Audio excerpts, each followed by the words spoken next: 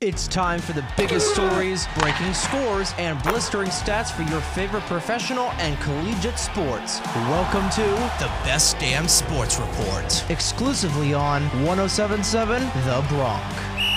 This is Jake Serrano with the Best Damn Sports Report on 107.7 The Bronx. In the MLB, New York Yankees, Aaron Judge broke Roger Maris's home run record as he ended the regular season with 62 home runs. And I tell you, if you didn't see it, you're going to see that swing for a long time to come. Aaron Judge and the magical season finally has an end at number 62.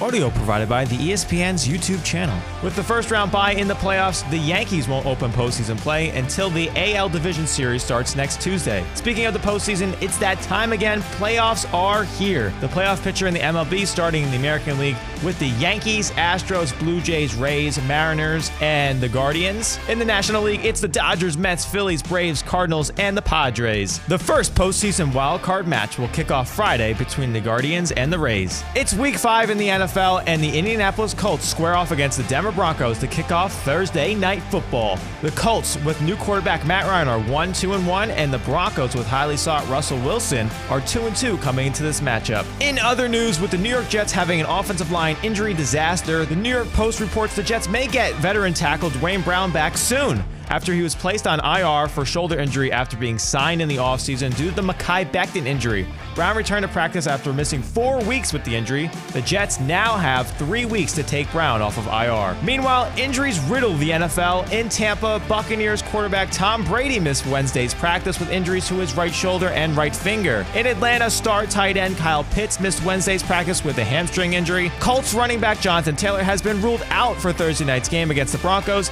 a huge blow to the Colts as Taylor has already averaged 4 yards a carry for 328 yards in total this season. And Washington Commanders rookie running back Brian Robinson has been designated to return to practice after he was shot multiple times in September. Robinson could be back as soon as Sunday. This has been the Best Damn Sports Report. I'm Jake Serrano on 107.7 The Bronx. This has been the Best Damn Sports Report, exclusively on 107.7 The Bronx.